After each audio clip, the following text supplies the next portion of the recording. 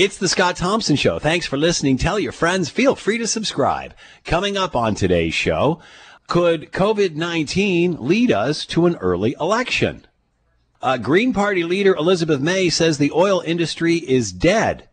Find me an expert that agrees with her.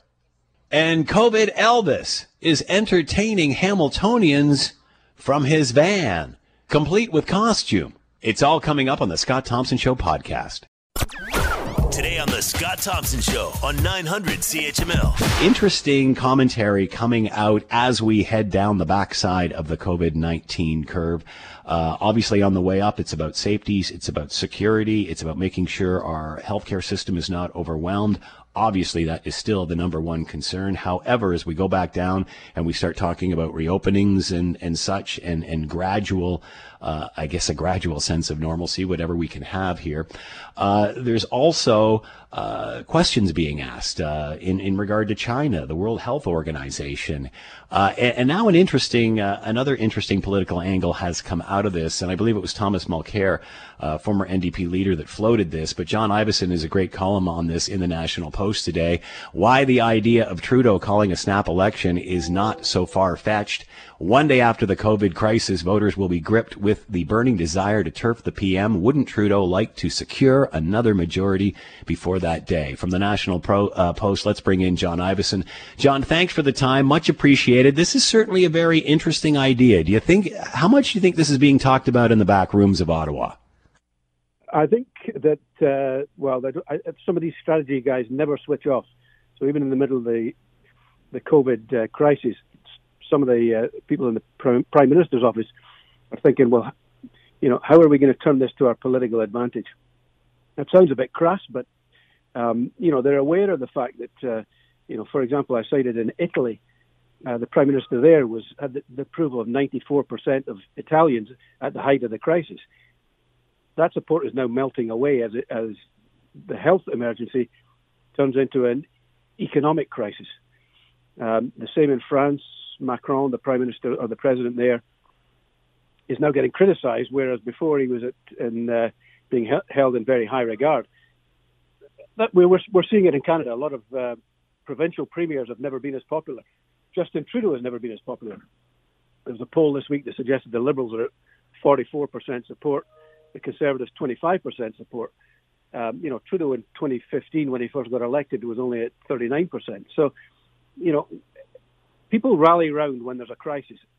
Once that crisis passes or fades a little bit, I think the politicians start to worry that all of their good deeds are forgotten.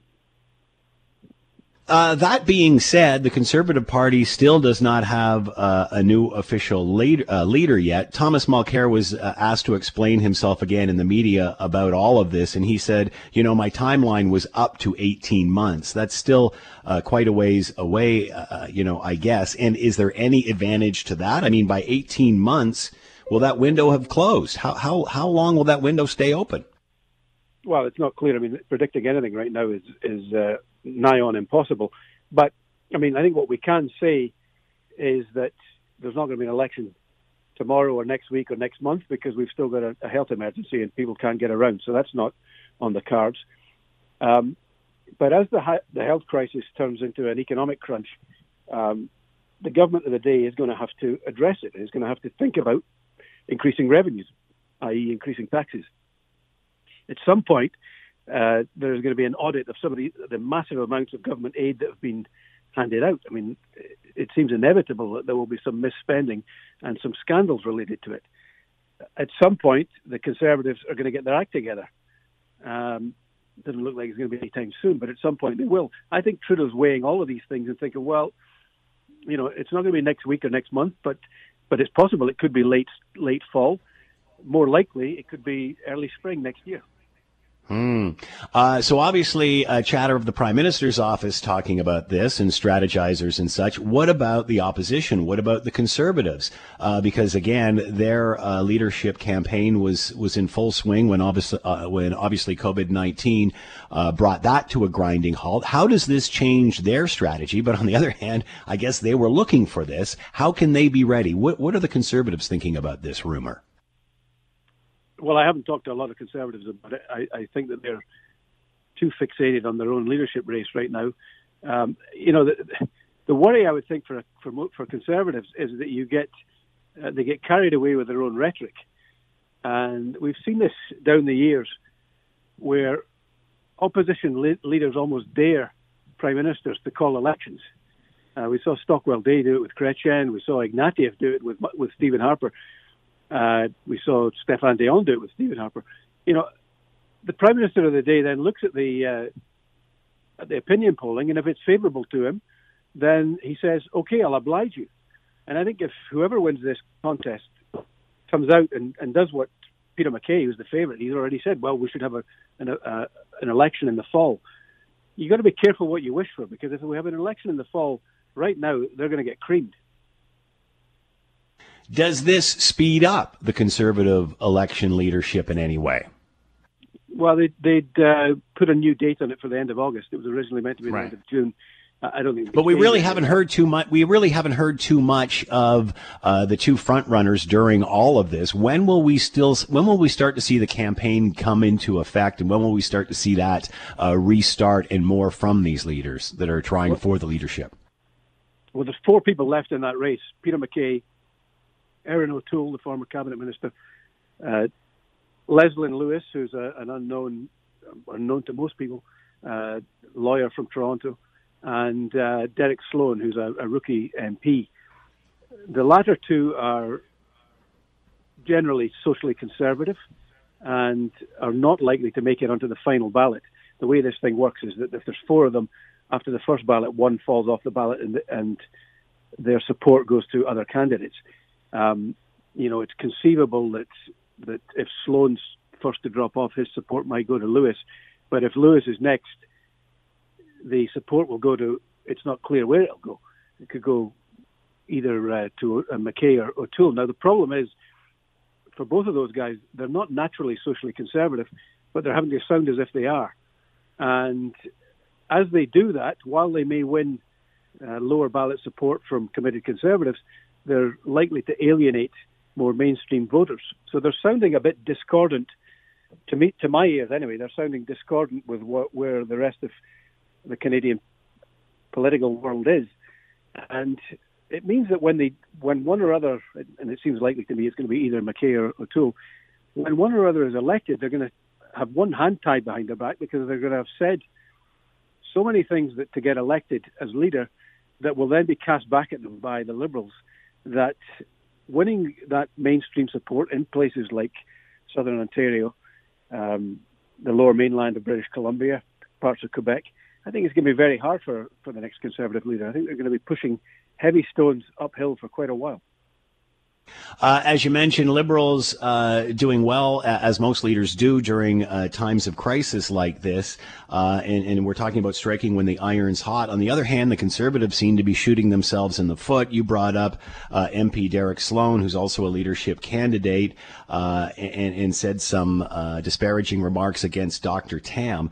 Again, the Conservative Party seems to be in shambles as the Liberals have more momentum. How do they turn this around, and are they wasting precious time here? Well, I think it's very hard to turn it around right now. I mean, I think once it was clear that Andrew Scheer was not going to be the leader, that he should have been replaced with an interim leader. Yeah. Who could then be a more credible voice at hitting back at some of these things. For example, Scheer did not come out and say that Derek Sloan should apologise for the comments he made about Theresa Tam, when I think he should have done. It took him about 10 days to actually come round to that point, by which point it was too late. And I think a lot of mainstream Canadians would have looked askance. Even a lot of Conservatives looked, why are we being portrayed as heartless, inept, extremists in many cases, when the leader is the custodian of the brand and should have come out and been a little bit more moderate in some of these areas. So I think but it's too late. I mean, there's no point in appointing an interim leader now when you've got a leadership contest in 2 or 3 months. We remember when Ronna Ambrose was interim leader, and she talked about presenting a kinder, gentler party. As both parties seem to be going, main parties seem to be going to the opposite extremes. She talked about bringing the party to the center. She talked about a kinder, gentler party. Have we lost that so far? I mean, I don't seem to see that anymore. Well, I think that's part of the problem with the positions that O'Toole and McKay are taking to win the leadership. They seem to have departed from this idea of progressive conservatism, which I think both of them have subscribed to at various times in their careers. But yet now they seem to have doubled down on a harder message aimed at winning over the more fringe members of the base. So, it remains to be seen whether they change their tune once elected leader. I think either one of them has the capacity to bring this party to make it a more mainstream centre-right party that could appeal to the people who voted Liberal in the last election once they get fed up of Justin Trudeau. And, people will get fed up with Justin Trudeau. It's a matter of time. We've seen it in every jurisdiction I've been watching the last 30 years, that eventually the idiosyncrasies that entertained people at one point become tiresome, and people want to change the leader. And at some point, they will want to change to a conservative leader. That's what's happened throughout Canada's history. But that leader has to speak for Canada and speak with a voice that Canadians recognise. How difficult will it be, not only for our Prime Minister, but other leaders, but let's, I guess, stay specific to the Prime Minister. How difficult is it going to be to manage the country coming out of COVID-19, especially when you think about the oil industry, their stance on climate change and such? How are they going to balance this? Well, it's going to be tough. I mean, I think that's why the election speculation has started to bubble, because people realize that whoever is Prime Minister is going to have to make some unpalatable choices. I mean, we're already at $145 billion worth of expenditure on direct COVID measures. The Parliamentary Budget Officer has predicted a deficit this year of $252 billion. That's 12% of Canada's GDP. These are numbers that we didn't even see in a single year during the Great Depression. There's only a certain number of ways that you can get your way out of that. You can grow out of it if your productivity increases, as we did after the Second World War. But, post-Second World War in the 50s and 60s, we were seeing annual growth rates of, nearly 6% every year. It averaged about 5.7% for those 20 years. We're never going to see growth rates of that magnitude in the next little while. So what else can you do? Well, you can reduce spending. Well, this is not a government that is prone to cutting spending, although you would hope that it would prune back a lot of the temporary emergency benefit measures that it's taken. So the only other route is to increase revenue. And you do that by increasing taxes. And so, if you put 2 or 3 points in the GST, that helps you come back towards balancing a budget, but it doesn't do anything for your popularity.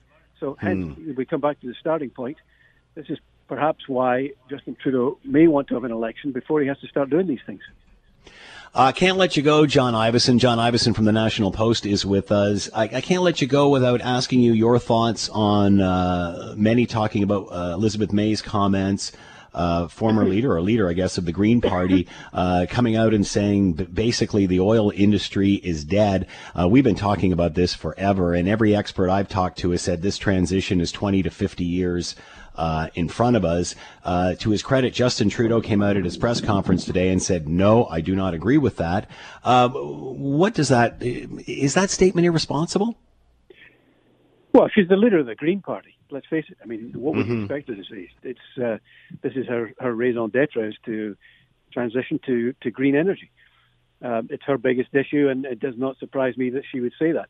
The reality is somewhat. Well, I mean, taking advantage of this time where there'll be stimulus and making a transition is one thing, but to come right out and say that's it, it's dead. I mean, I think this is the extreme positions that people are becoming very confused about and don't necessarily want to hear. They want to hear a balanced and realistic approach. To say the oil industry is dead, is that too much? Yeah, I think it's an extreme position, but the Green Party is an extreme party when it comes to the environment. I mean, she talks about a just transition. I mean, she is still talking about a transition. I mean, the government having a role in providing jobs or income for people who are displaced. But I mean, it's Canada's largest export industry by some degrees. I mean, it's I think 2 or 3 times as big as the car industry when it comes to the amount of exports. There are 500,000 Canadians employed in this industry. It is not going away. Demand for oil is set to increase for the next 15 years. So this is not an industry that is necessarily going away. But in Canada, it has problems. I mean, the Saudis can extract oil for somewhere around $3 a barrel. In Canada, it's somewhere around mid-20s. So, when it comes to the simple economics of it, Canada has a fight in its hands. Does this extreme, and I'm going to keep going on this, John, for my last question, does this extreme view help or hurt this cause? Because again, I think most Canadians are concerned about this, but on the other hand, we've just seen consumption go down through technology. Are these Armageddon views working now? Well, I think the fact that this has got a lot of traction, I think it surprised Liz May. It surprised me somewhat. I mean, given the source of the comment, it shouldn't be that surprising that she said it. But yeah, I mean, I think people at the moment are very sensitive to economic disruption, people losing their jobs. When you say something like that, the implications are massive. I mean, one thing that not a lot of people talk about is that the Canadian banks have got massive exposure to the oil sands. The oil sands go bust, our banking system's in disarray. So, the ripple effects would go right through our economy. And, I mean, the petroleum producers talked about us returning to some kind of Amish lifestyle, horses pulling around cars and stuff like that. So, you've got to think about what you're saying as a politician. There is a responsibility, and saying that the oil industry is dead suggests that 500,000 Canadians should be thrown out of work. And, I mean, using the Amish comparison, I mean, I don't see how that excites any Canadian. I mean, we're a country built on progress. And, for example, as I mentioned with the telecommuting and such that we've experienced through COVID-19, that has, in some cases where it's worked well, made people's lives easier. That, to me, is the secret behind the environmental movement, not coming up with these draconian statements like Elizabeth May is. I mean, to me, this just turns people off the fight as something that's being impossible and too extreme. Whereas, we've seen with technology over this past 8 weeks that people may, hey, this is better than commuting into Toronto every single day. And the oil industry, to its credit, has reduced the intensity of a barrel of oil, the amount of carbon that's in it, by several degrees. I mean, the technology is being applied, as we speak. And the oil industry will also point out that if you don't get your oil, there's still a rising demand for oil. So if you don't get your oil from Canada, you're getting it from somewhere else. Yeah. And generally, you're getting it from despotic regimes like Saudi Arabia, like Russia, like Venezuela. So is that what you want? John Ivison has been with us, columnist with the National Post. His latest, Why the Idea of Trudeau Calling a Snap Election is Not So Far-Fetched. John, thank you so much for the time and insight. Much appreciated. You be well. Thanks, Scott. We've been talking over the last several weeks of how we have reacted to COVID-19, and more importantly, how businesses have. And some have literally collapsed. Others, this has become an opportunity for. Others just trying to get by coming up with some ingenious ideas to keep their business somehow running. Another great idea, we've certainly seen home delivery of groceries, but what about a supermarket on wheels? Picture a ice cream truck of sort, perhaps bigger, but everything's there. You open up the side and it's a shelf like a grocery store. It's become a reality in Toronto where Grocery Neighbor has popped up. To talk more about all of this, Frank Sinopoli is with us, Grocery Neighbor, and is on the line with us now. Frank, thanks for the time. Much appreciated. Hope you're doing well. Hi, thanks for having me. Appreciate it. Same to you. So explain to us what Grocery Neighbor is all about. Grocery Neighbor is essentially what you described. It's a grocery store on wheels. It's the first time where you'll see an actual grocery store roll into your neighborhood, and you'll be able to pass through it, entering through the back and exiting through the front, giving you that grocery store experience while providing a new form of convenience. So this is, because I'm sort of picturing something where you come from the outside, but this is something you actually walk through. Yeah, you actually pass through it. So it was kind of inspired by the social distancing that's happening right now. And the idea was you would enter through the back through one lane. Think of like circuit training, how you kind of go through a course to complete everything. It's the same concept here. You pass through the truck. You go one direction. Therefore, nobody's ever passing by you. There's somebody maybe in front of you. There's somebody maybe behind you, but nobody passing by you. And then you exit the other end. So you get everything done basically in one lane. Wow. When did you think of this? How, talk about even the turnaround here. How did you, is this something you just came up with for COVID-19? Yeah, so it's been, COVID-19 certainly inspired it because of the social distancing, the awkwardness of going to the grocery stores. But when I was really thinking about it just in general, I mean, if you have kids, you know how challenging it is sometimes to pack them up and run to the grocery store. Whereas now, if it's sitting in front of your driveway, perhaps that chore becomes a lot easier. So, in my background, I'm from transportation, but also grocery. So it was an amalgamation of some experience, I guess, in history. Now, tell us about these trucks, Frank. How big are they? What would they have in them? So there'll be a 53-foot truck. So it's a good, decent-sized space. So this is like a tractor trailer. It absolutely is a tractor trailer. And we've just converted them into grocery stores, giving you enough square footage to fit in the essentials. Now, so we're not going to be a Me Too store. You're not going to go on there and find, rolls of paper towel and things like that. Think of more of the fresh, the local, the meats, the produce, specialty items, special cheeses, things like that. What about cost for all of this, Frank? It seems like it would be an expensive service to run.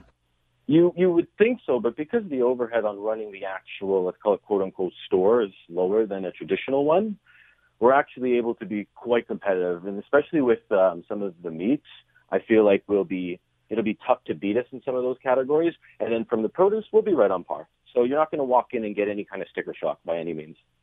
And I guess the idea through social media, you will keep your customers informed about where the truck goes, or is there certain routes that it follows every day, every week?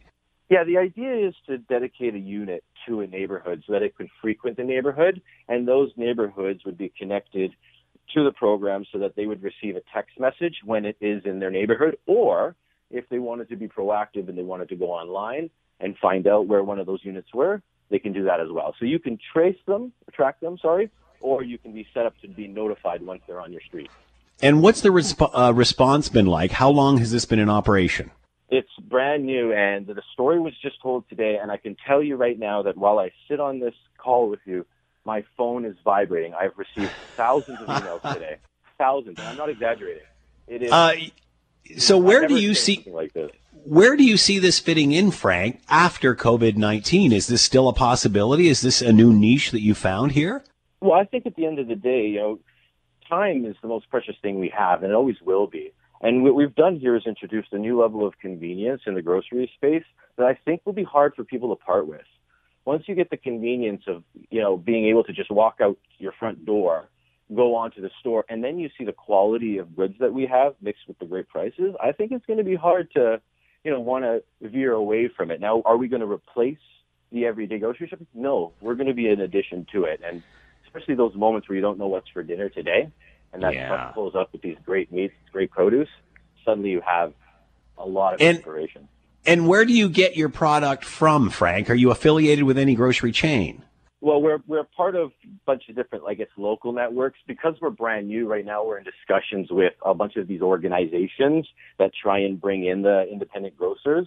But right now, we are completely independent. and we are in negotiations with figuring out what direction we want to go to as it relates to affiliates. Frank, this is an incredible idea, and kudos to you for being nimble enough to make this all work in a short period of time. Frank Sinopoli's been with us, Grocery Neighbor. It's a tractor-trailer grocery store on wheels, really. Frank, thanks for the time. Good luck with this. We'll be following you. Thank you very much.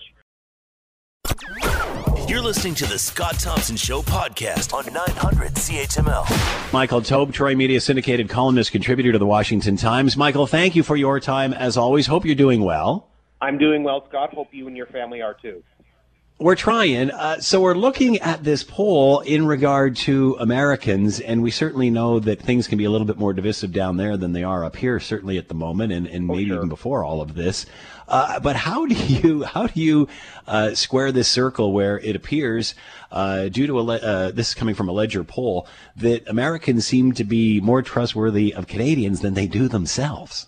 Yeah, well, we have to be a little bit careful as well. This is an online poll from Ledger and the Association of Canadian Studies, which doesn't mean it's inaccurate, but if you look at the history of polls, phone surveys tend to have a higher level of accuracy than online polls. But that being said, let's use it as an outlier.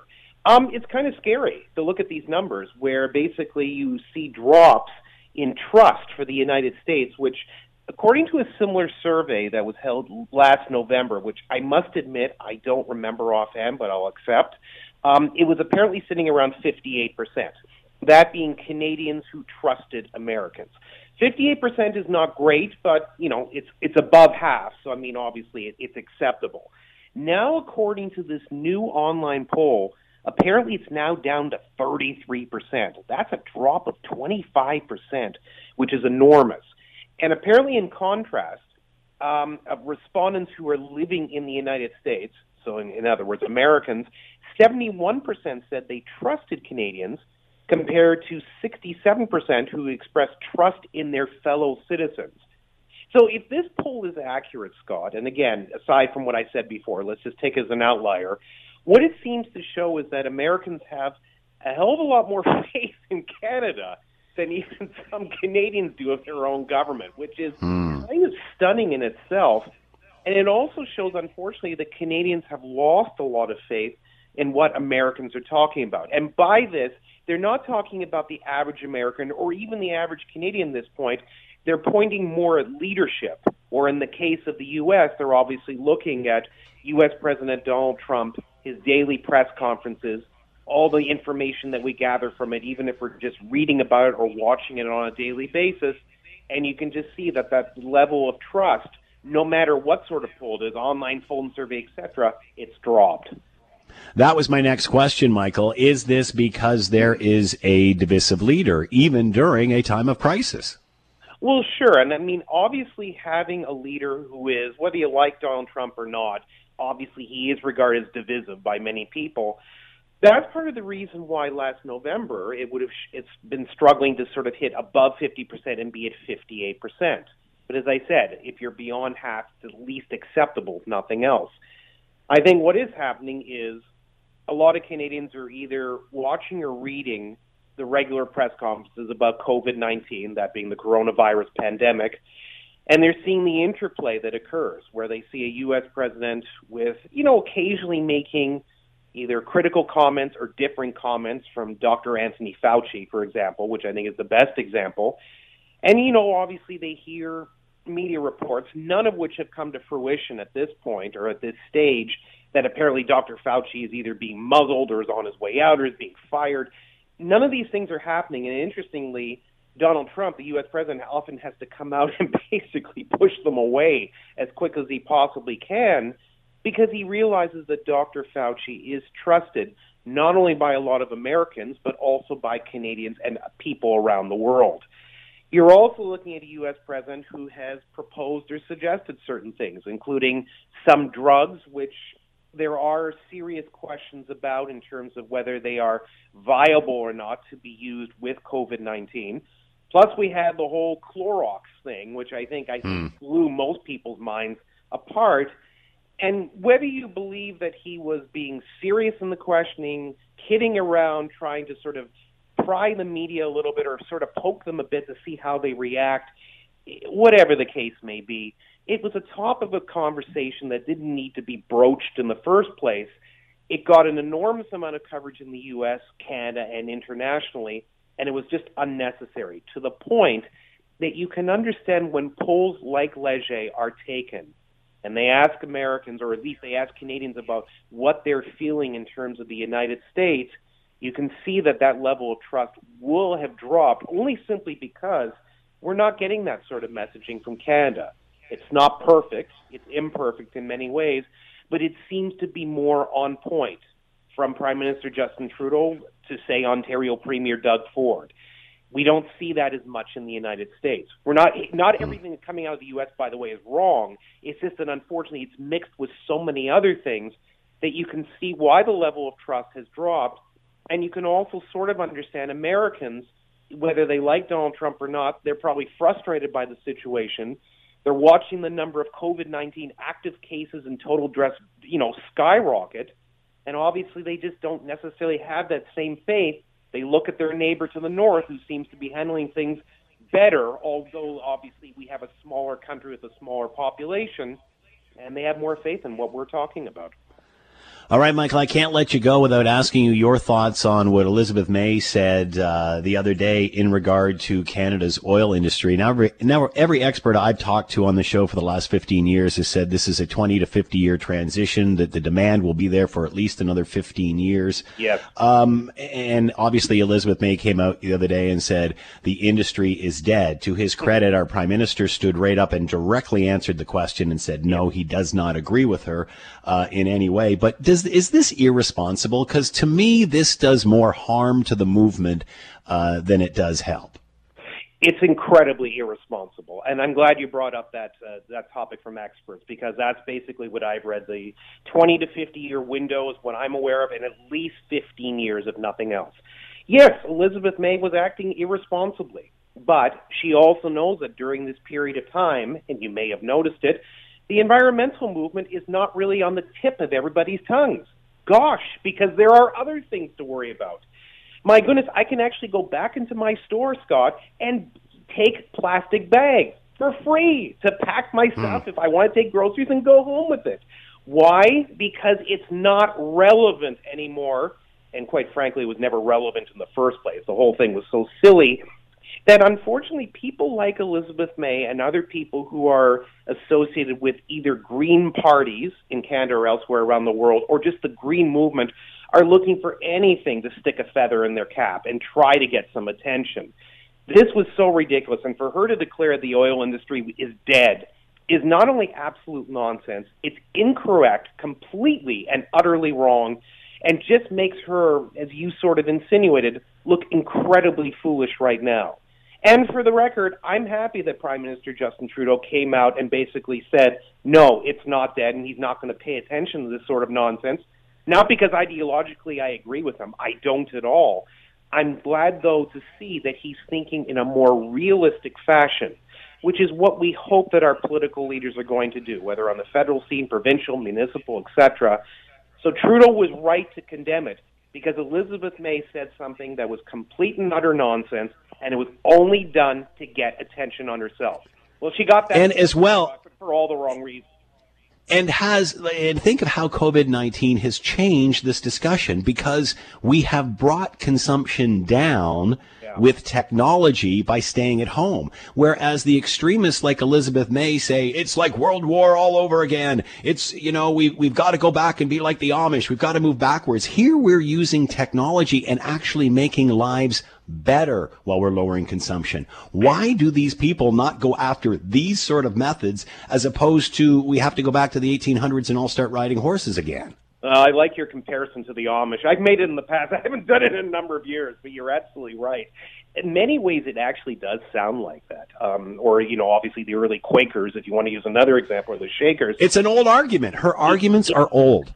They are. They're old, and, well, you see, the problem is, and we don't obviously have enough time to do it, she's looking at certain things and claiming that they're outdated long before they are.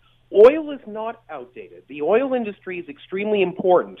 Remember, many of your listeners know a few weeks ago when oil not only went down to zero, it went below zero for a number of days. That meant you could actually, if you could find someone, you could physically cart some barrels of oil, they would pay you to do it. Now, in reality, it just meant that oil was completely worthless. But when the oil industry collapsed, guess what? The economies around the United States, Canada, and around the world were frightened by it. Not because they think oil is an irrelevant industry, because they realize how indelibly tied it is to our economy and how important it is. And obviously, in our country, Alberta, Saskatchewan, others, they know how crucial it is. Even if the oil sands are not being properly used to our benefit, they know how important oil is. So, yeah, it is kind of hard to believe that Elizabeth May and others are using this frustrating type of argument, and one that's completely incorrect. But again, they're losing this battle right now. They need, I don't know. So they're throwing anything out. I think it's old school environmentalism out of the 60s, man, and it just doesn't jive with 2020 technology. Right. You got to leave it there. Michael Taube with us, Troy Media syndicated columnist, contributor to the Washington Times, former speechwriter for Stephen Harper. Michael, as always, thank you so much. Be well. You too. Take care. You're listening to the Scott Thompson Show podcast on 900 CHML. So I'm flipping through social media the other day, and you see all kinds of images of artists. Tom Wilson's been doing a lot of this stuff as well, and just, playing a song or two for whatever reason during this time of COVID-19.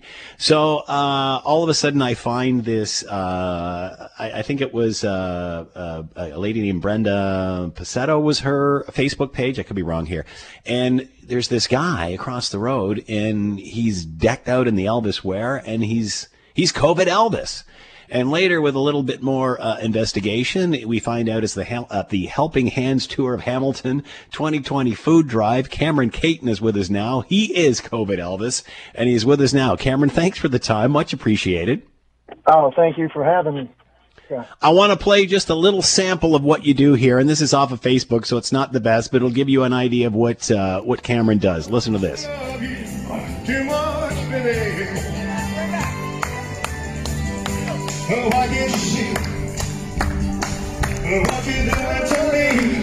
Cameron, I absolutely love this.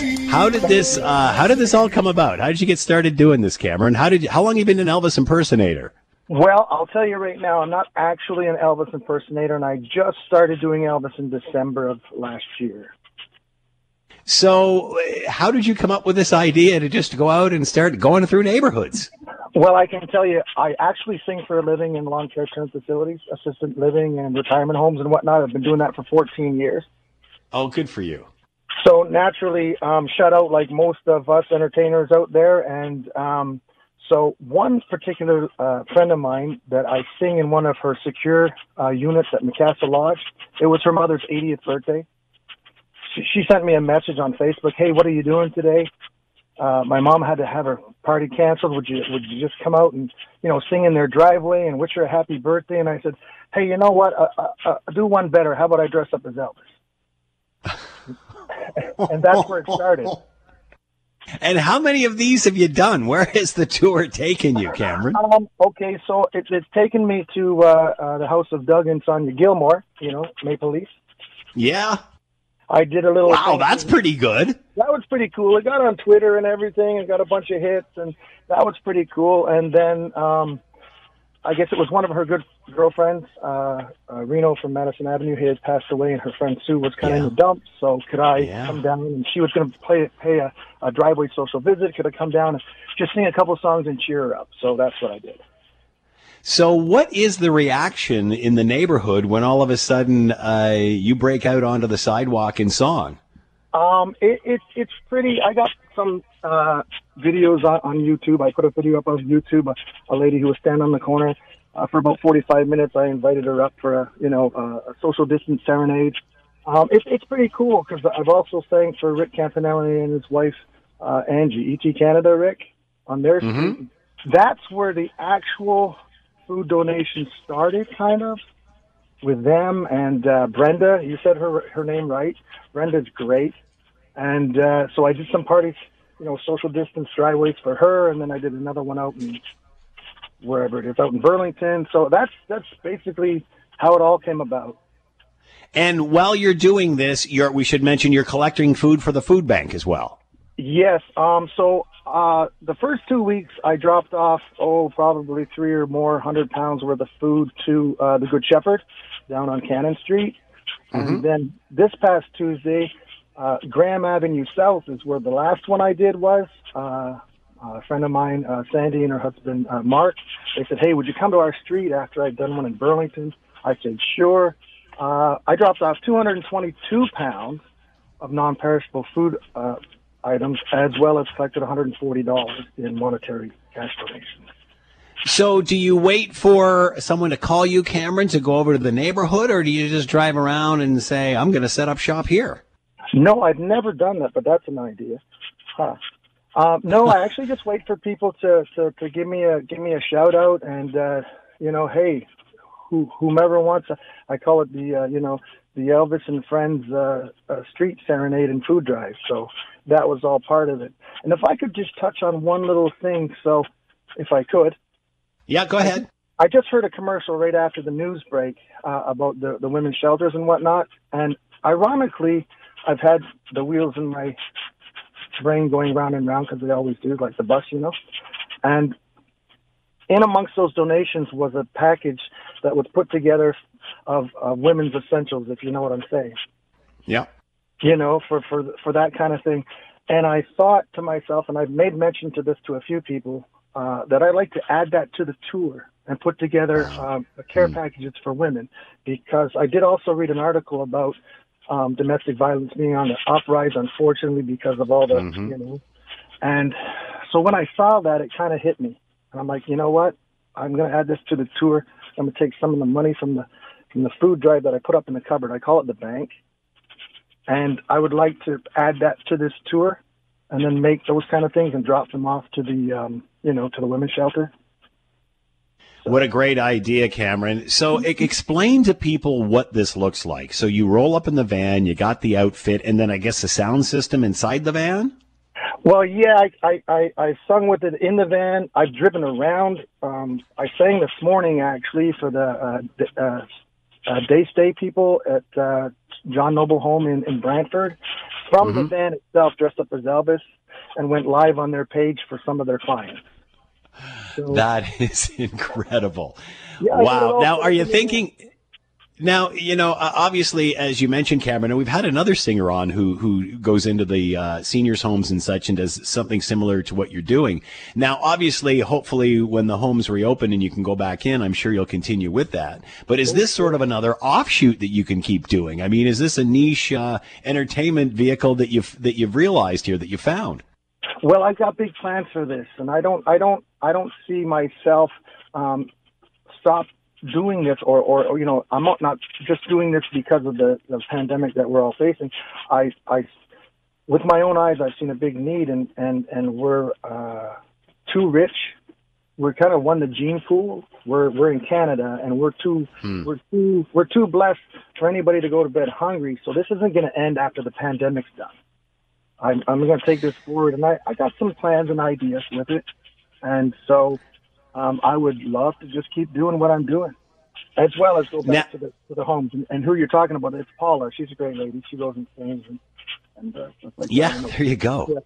Yeah. Now, if people want to book an appearance by Elvis, what do they do? How do they go about doing this?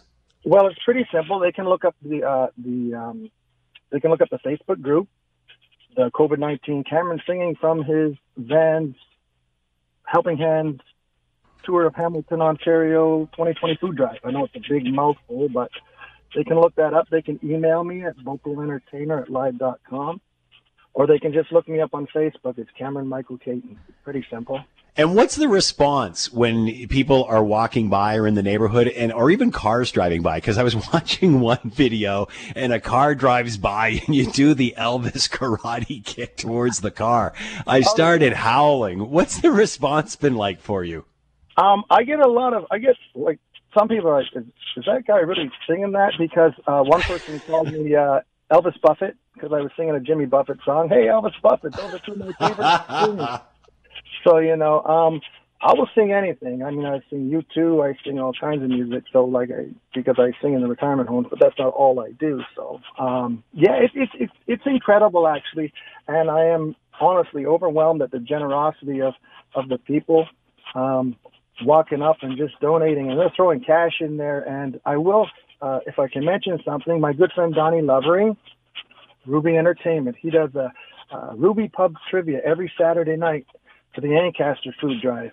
And he had a goal of $1,000, and he was at $900, and I give him $100 so he get to his $1,000 goal. But he does this every Saturday, and he collects donations for the Ancaster Food Bank. Great idea. Cameron Caton has been with us. The COVID-19 Cameron singing from his van Helping Hands tour of Hamilton, Ontario 2020 food drive. That is a mouthful. It is, but I like COVID Elvis. Yeah, I think you should go with COVID Elvis, man. I'm loving it. It's almost like the Hawaii thing all over again here, Cameron. Yeah. Well, Cameron, congratulations for doing this. I know you brought a lot of joy to people, certainly even those that are watching you from far away on social media. Good luck with this, Cameron, moving forward. And again, hit the Facebook page if you want to book COVID Elvis. Thank you, Cameron. Good luck with all this. I appreciate it very much. And if I can just say thank you, baby. Thank you very much. That's perfect. You're listening to the Scott Thompson Show podcast on 900 CHML. We were just talking with Cameron Caton, who I've dubbed COVID Elvis, going around to various homes, houses. He normally sings in seniors' homes. That's not happening. And just performing as Elvis, and people are giving him stuff for the food bank and money and such. Ruth is with us now, and Ruth was in one of those seniors' homes where Cameron would perform. Ruth, are you there? How you doing? I'm here, Scott, and I'm so thrilled that I happen to have your program on and listen to Cam. I've lived in a retirement home for 9 years, and Cam has entertained numerous times here. And I just wanted to say that he is not just a singer. He is an entertainer. He is funny. He can do voices. He dances. He just delights all of our residents here when he comes, and we miss him so much, and we can't wait for him to be back. And he just started this COVID-19 traveling thing very, very recently, and I think it's interesting that you're calling him COVID Cam. Yeah, well, COVID Elvis, but COVID Cam is even better. COVID Cam's good too. Oh yeah. So, what are your thoughts on what he's doing on the streets? I think it's absolutely amazing. Yeah. Some of the people, if you go on his website, he's got some videos, and I mean, there's one that he did on a street, and there's an elderly couple dancing to one of his slower songs out in their driveway. And if it doesn't bring tears to your eyes, I don't know what will. It's beautiful. And he has got an amazing voice. A beautiful, as good as any of the popular singers that I've ever heard. He's beautiful, and he's a beautiful soul. He is just, I can't say enough wonderful things about him. And as I say, I was just so thrilled that I happened to have the radio on, and I heard you saying Cam Caton, and I thought, oh my goodness, I've got to listen to this. I think Cam is the phone's going to be ringing off the hook after this. He's got a few bookings coming up this week. Ruth, we got to let you go here. Just want to hope that you're doing well. Are things good for you at the home right now? Yes, in our particular, well, I guess I can say the name of it because it's Caroline Place Retirement Home. And they were ahead of the curve on everything, and nobody has had any sign of anything in here. They're treating us wonderfully and looking after us. All right, Ruth. Well, thank you so much for calling and sharing the story with us. Very much appreciated, and I'm sure it won't be long before COVID Cam or COVID Elvis makes an appearance again. You be well. Thanks, Scott. You too. All right, you take care. That is Ruth, who a fan of COVID Cam or COVID Elvis. I don't know. I don't know which one you go with now. Anyway, great to see that people are doing this sort of thing during this time of a pandemic.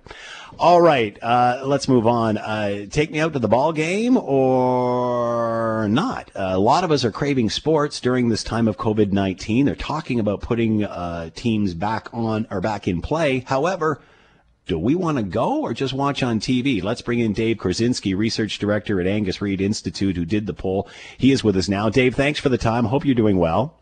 No problem. Thank you. I'm sad that I missed COVID Elvis. I feel like I missed out on it. Go on Facebook. It is pretty funny. He's got the outfit and the whole 9 yards right on the sidewalk there. All right, Dave, we all want to see this because we're stuck at home, but do we necessarily want to participate? And what do we think about these teams that are taking safety into their hands by providing this entertainment? Yeah, well, there's a number of things in this, and the first is that Canadians generally are missing sports quite a bit. You've got 60% of Canadians who say that they're missing the NHL, and that really spans across, even people who don't follow sports. You've got 20% of them who say that they're not really sports fans, who say that they miss the NHL, which I thought was really interesting. And the sentiment seems to be that if we were to get games to come back, a lot of people think that would be great, even if there weren't anybody in the arena. 37% of more avid sports fans say that that's great, and at least half among all Canadians say that it's better than nothing. So I think a lot of people, when they look at this, are just thinking, they like having Hockey Night in Canada on in the background, even if they're not a big fan. Out in Ontario, baseball is actually a big one compared to the rest of the country, people wanting to watch Jays games. But as you mentioned, the idea that they would go and see them live is a whole other story. Only 28% of Canadians say that they would be fine without reservation going to a game, and we're talking in October or November if they were given a free ticket. So a lot of hesitation about getting back into crowds, and that's really something that we've seen in all of our data, which is people think that it's a little bit too soon to be trying to reopen everything and getting back to normal and, expanding their groups to beyond, 10 close friends or going to gatherings of more than 50 people. A lot of hesitation there, but certainly a lot of support for getting sports back if it can be done safely. People are really on board with that and hoping that it happens in the near future. One of the options are, I guess, the major option right now is doing this without crowds. How do people feel about watching the Leafs play or any other sport and the building's empty?